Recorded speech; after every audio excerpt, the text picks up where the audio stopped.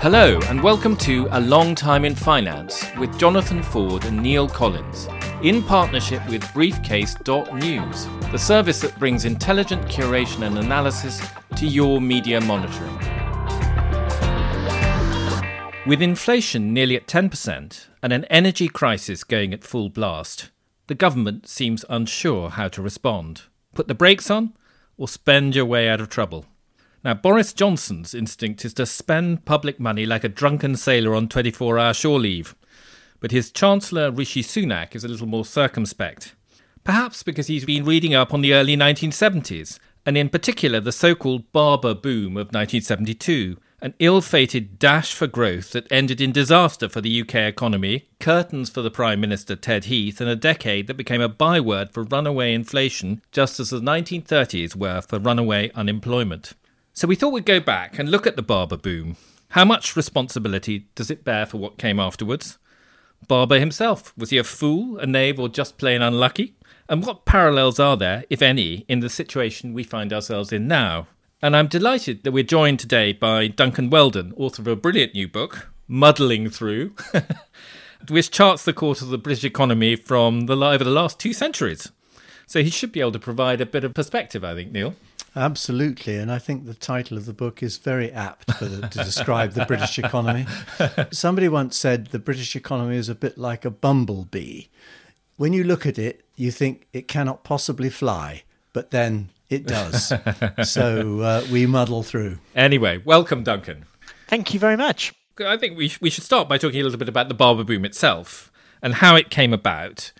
What was the logic behind this very odd kind of description, the dash for growth? I think that was what it was actually called at the time. That's very much what it was called at the time. So, to put the Barber boom in context, I think you need to start in 1970 with the election of Ted Heath's government. And, Ted Heath's government is what we would nowadays call Thatcherite. He was really trying to do the same sort of deregulatory reforming agenda that Margaret Thatcher succeeded in 10 years later. That's why people call themselves a Thatcherite now rather than a Heathite.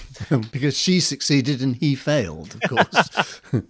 So, Heath's elected saying, I'm going to deregulate the economy, I'm going to introduce more competition, we're going to be less status than we've been, and, this is going to be tough, but we're going to do it. And he's going to cut taxes as well.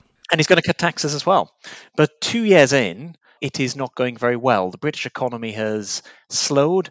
Unemployment has gone above 1 million for the first time since 1940.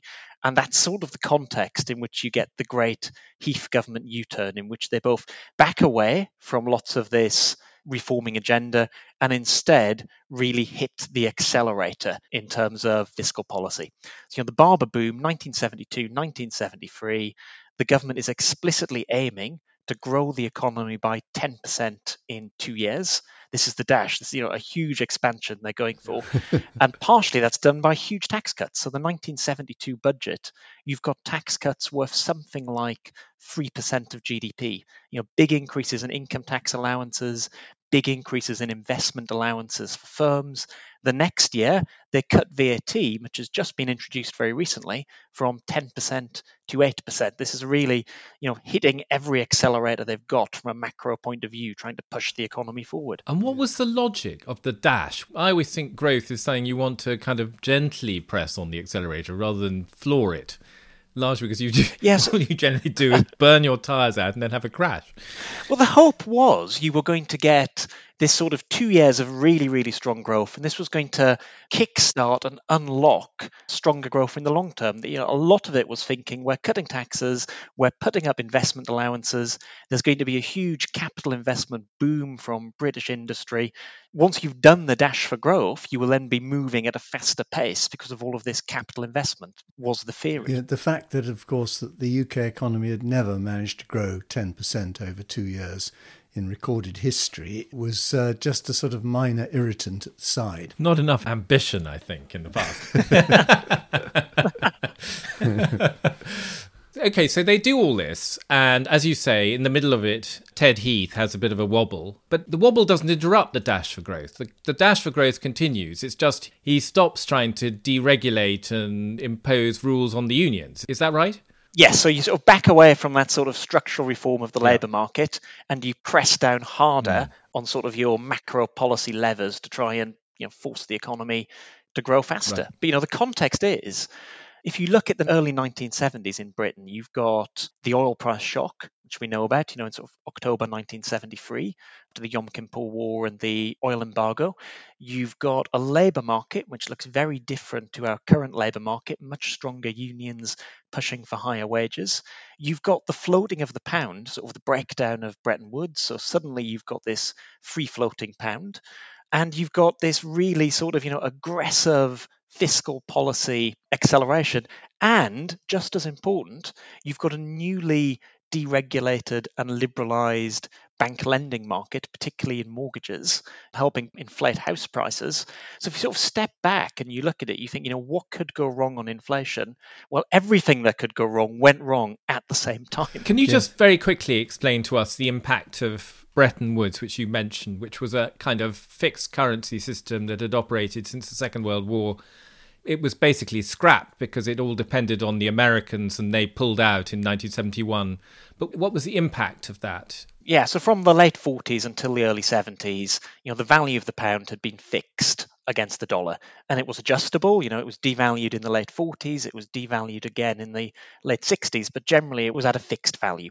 And that caused all sorts of problems for the British economy in terms of managing that fixed exchange rate. But abandoning Bretton Woods, letting the pound freely float for the first time in decades in the early 70s, brought a whole host of new problems. So the pound is allowed to float against other currencies at a time when the British economy is not looking like a great bet for international investors. So what you get is severe depreciation in the value of the pound, which obviously pushes up the cost of imports, adding more to inflation. If you were trying to pick the best moment to float the pound, it wouldn't be in the early 1970s. I think you can probably say it was a uniquely bad moment to float the pound and impose the reforms. The other one, of course, was what was called competition and credit control, the replacement for the old bank rate. And in the end, it produced neither competition nor credit control. What was it, though? It was a different method of trying to control the money markets, whereas in the past it had been essentially done through bank rate and the position of the governor being able to bully the banks into doing what they were told. Competition and credit control was going to scrap all this, and of course it would be a brave new market-led world. I think I'm right to say it was a disaster from start to finish. It was eventually scrapped. Yeah, so you get a huge bank lending boom in the early 70s. So you've got tax cuts, increased government spending, and huge amounts of sort of liquidity coming out of the banking system. Again, it's everything that can go wrong on inflation went wrong. Okay, so let's go back for a second to Mr. Barber himself, Tony Barber. He wasn't supposed to be Chancellor in 1970. It was supposed to be Ian MacLeod. But he then, rather unfortunately, died almost immediately after the election. What's the judgment on him? Was he just not up to it? Was he an idiot? Did he completely fail to kind of get a grip? He seems to be pretty poorly written up by history. Is that fair? He is pretty poorly written up by history because he's most famous for making one of the worst macroeconomic policy judgments of any British policymaker in the 20th century. That's not a great epitaph to have. Now I do think you've got to be fair to him. Yeah. At the time, a wider problem was how policymakers in Britain and elsewhere sort of viewed economic policy. This is still an era of what you might think of as hydraulic Keynesianism. Oh, that's a new one. Yeah, the business cycle has been conquered. Okay. End to boom and bust would be another way. End to boom and bust. We've conquered. Where did we hear that? Yes, a few years later.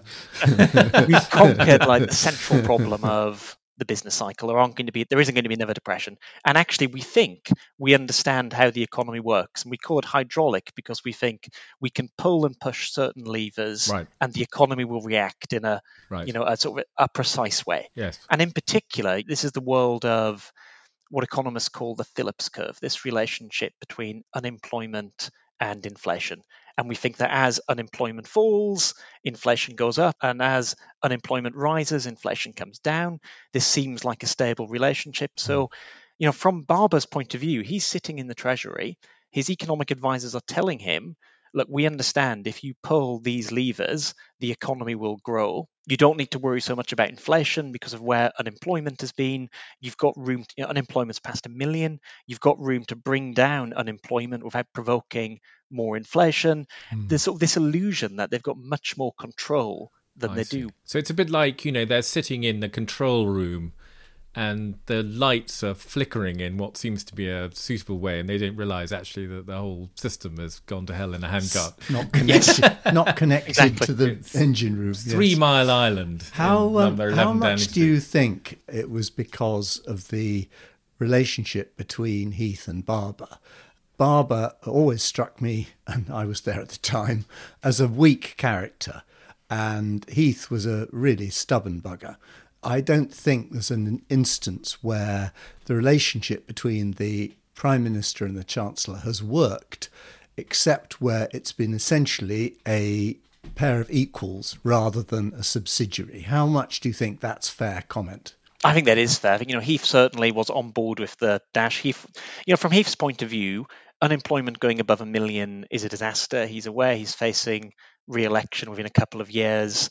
If the dash for growth had worked, if we'd got 10% growth in 2 years, that would have obviously set him up very nicely for his re-election in 1974. He could have been world king, actually, if he'd managed to do that. Come on to that in a second. Exactly. But I think, it's a strong Prime Minister, relatively weak Chancellor. More of the policy decisions are being made in number 10 than number 11 Downing Street. Okay. So that may be a moment to flip it forward to the present day, where we have, mid-term Prime Minister, not so much in the middle of a U-turn as sort of going round in circles, occasionally crashing into pyramids of baked beans. Well, it's really impossible to discern anything. A U-turn. It's really impossible to discern anything which you could describe as an economic policy under Johnson. But critically, we have a relationship between a prime minister who, for all his sort of weird waywardness, has quite a strong grip on his cabinet, and a chancellor who, lest it be forgotten, not only was unexpected like Barber to get the job, because it was supposed to be Sajid Javid originally, but accepted essentially subordination to number 10 in order to get the job in place of his predecessor. Yeah, I think that's very Are we true. looking at a similar kind of dynamic between number 10 and number 11 today that we had in the early 70s? I think it's a dynamic which has changed a lot. I think completely. When Sunak got the job, he was very much, subservient. We're putting someone that number 10 can control into the Treasury. But, by the start of this year, after the pandemic, when we'd had the furlough scheme, Rishi Sunak was the most popular politician in Britain. Boris Johnson was struggling at the start of the year, and it looked like actually the Chancellor had sort of emerged as a much stronger figure. I think we saw that at the spring statement in March, where presumably the Prime Minister would have liked much more support for households straight away, but the Chancellor was able to sort of stand his ground and say, I don't want to do that. Well, I would challenge some of that. Sunak was very popular as long as he was writing the cheques, and that's something that anybody can do. It's when you had to stop doing that and start talking about tax increases that he suddenly looked a lot less convincing. I was never impressed with what he did, and certainly what he said, because the two did not agree. I feared that when it came to actual policy, rather than what he was claiming to do, he was essentially taking dictation. It's interesting, isn't it? If you look at, it was one of the weirdest budget speeches I can remember at the spring statement. That, what we know that the tax increases at the spring statement and at the budget before are the most substantial tax increases since the early 1990s. We know that they will take the tax share of GDP to the highest it's been in decades. So we know it was objectively a tax rising budget, yet much of it was cloaked in the language of, I'm an instinctive tax cutter. I want to cut taxes in the future. So you can't put up taxes to the most in 4 decades whilst calling yourself a tax cutter. It is a demonstration, isn't it, of listen to what the government says and bet on the opposite happening. But also it's an illustration of a man who is not really in control of his own policy. This is like a man holding up a newspaper to show he's still alive. and saying, they're making me say this. It's not me. Yeah, I think that's true. But let's not get too stuck in the personalities. Fascinating they are. I mean, if you look at where we are now compared to where we were in the early 70s, the Barber boom period, are there any parallels really, or are we really living completely in a different world now? Well, you've got the high inflation. Inflation the highest in 40 years at the moment, high since March 82, expected to go higher. You've got a big energy price shock, an energy price shock which is actually sort of comparable in scale and speed, although the economy is thankfully less energy intensive than it was in the early 70s. Manufacturing is a much smaller part of the British economy than it was, so you've got a bit of insulation there. I think the really big difference is, in the early 1970s, you've got a lot of imported inflation and a lot of domestically generated inflation. The picture is slightly different at the moment, that still 85% of the inflation we're experiencing at the moment is imported. It's the food price shock, the energy price shock, supply chain disruptions coming out of the pandemic. There is some domestic cost pressure, but most of it is still imported. And I think the big difference, you could look at the latest unemployment figures and say unemployment is under 4%. It's the lowest it's been since the 1970s. But the structure of the labour market, the structure of the jobs market is radically different to in the 1970s. 1 in 5 British people today are a member of a trade union compared to more than half in the 70s. The wage bargaining process operates very, very differently. So, at the moment, real wages are falling. Price rises are moving faster than wages. There isn't much evidence of that sort of workers trying to bid up their wages to protect themselves, forcing up prices, getting into that sort of vicious circle yet. That's the big difference for me. I would add another parallel, which is the money supply. Under Barber, the money supply essentially ran away. It was only measured by the sort of nerds in the city who kept saying this is asking for trouble. And we've had something very similar in the last couple of years. And the monetarists, in fact, have been warning that this inflation was coming for at least 2 years now, the likes of Tim Congdon, who is a sort of dyed-in-the-wool monetarist, who did predict all this long before Ukraine and the knock-on effects from Russian embargoes and all that sort of thing.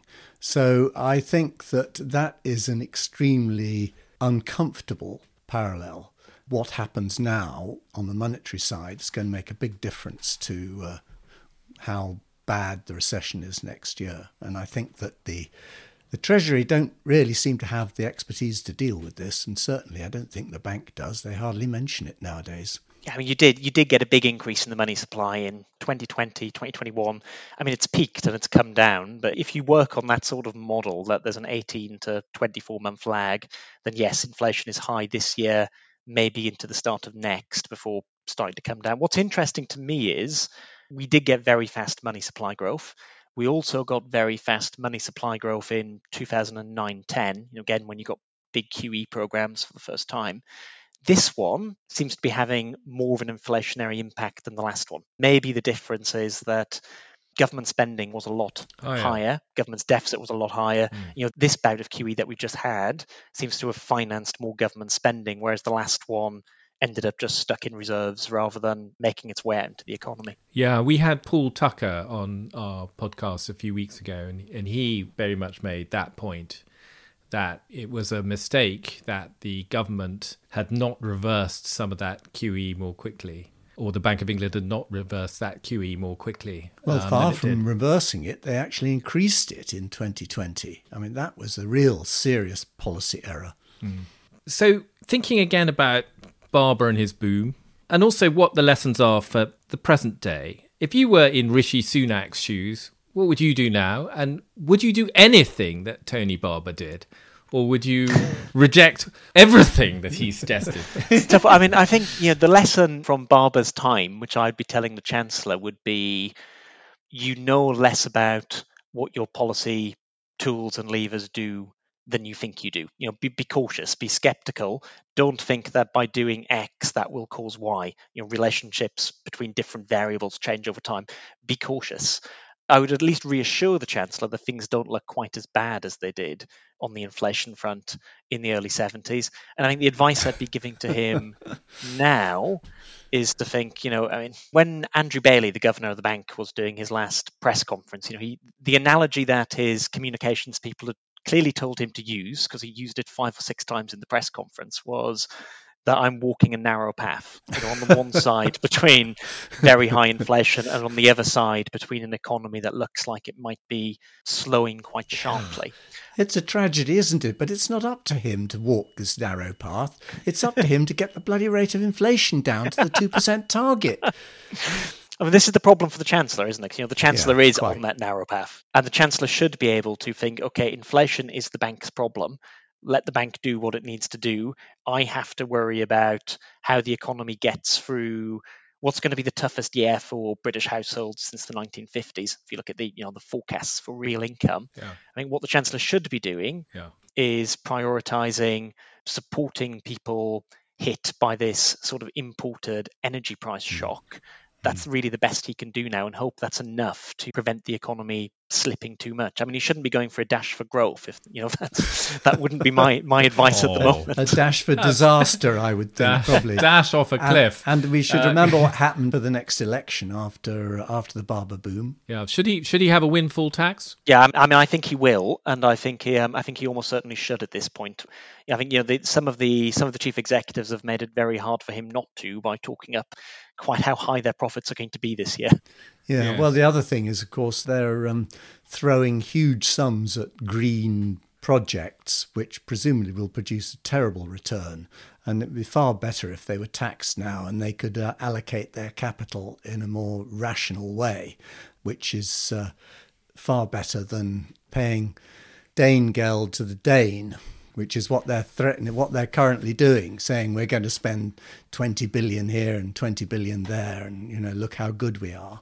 They should get on with the business that they know what they're doing, rather than trying to pay that sort of bribe to the administration. They take their lumps with the windfall tax. Is there anything you think that's potentially out there, a great big rock in the water, a bit like some of the things you described in the early 70s, which could change the world as we know it? Obviously, you can't know exactly how we'll do it. Short of nuclear war, of course. Obviously short of nuclear war. I think then, to a certain extent, the question of dashes for growth and so forth is no longer such a big issue anymore. The lesson, I think, when you go back and you read the diaries and the papers from the time, is just how unimaginable everything that happened was until it happened. The idea we were going to get the kind of inflation rates we did in the 70s, if you'd written that 6 months before, everyone would have regarded you as mad. And, if you look at the situation we're in now, with inflation at 9%, highest since 1982, you've only got to go back 6 or 7 months, and the Bank of England and most economists and the consensus forecasts were for inflation at about 4.5% or 5%. The inflation rate is twice as high as we expected it to be 6 months ago, and now we've all just sort of accepted that. It's quite worrying how quickly things can change. Just goes to show forecasting is always difficult, especially for the future.